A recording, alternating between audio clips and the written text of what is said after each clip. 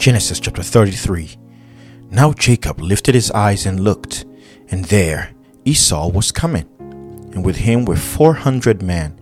So he divided the children among Leah, Rachel, and the two maidservants. And he put the maidservants and their children in front, Leah and her children behind, and Rachel and Joseph last. Then he crossed over before them and bowed himself to the ground 7 times, until he came near to his brother. But Esau ran to meet him, and embraced him, and fell on his neck, and kissed him, and they wept. And he lifted his eyes and saw the women and children, and said, "Who are these with you?" So he said, "The children whom God has graciously given your servant." Then the maidservants came near, they and their children, and bowed down. And Leah also came near with her children, and they bowed down. Afterward Joseph and Rachel came near, and they bowed down. Then Esau said, "What do you mean by all this company which I met?" And he said, "These are to find favor in the sight of my Lord." But Esau said, "I have enough, my brother. Keep what you have for yourself." And Jacob said, "No, please.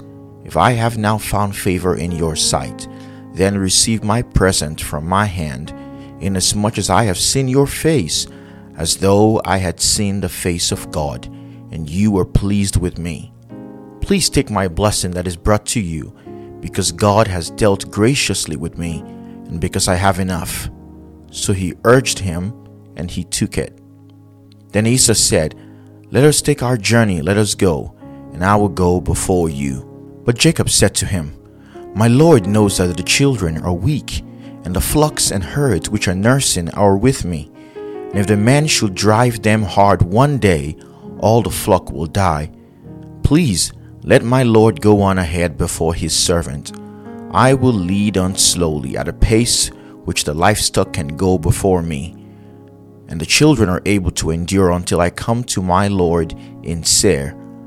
And Esau said, "Now let me leave you with some of the people who are with me." But he said, "What need is there? Let me find favor in the sight of my Lord."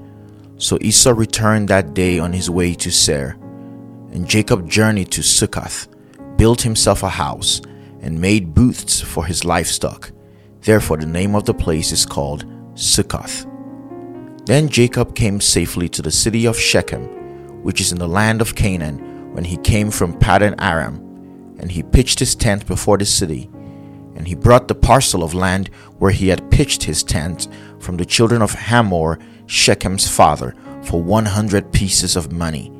Then he erected an altar there and called it El Elohi Israel. This is Genesis chapter 33. Thank you for reading God's Word with us today, and we'll see you in Genesis chapter 34. God bless you.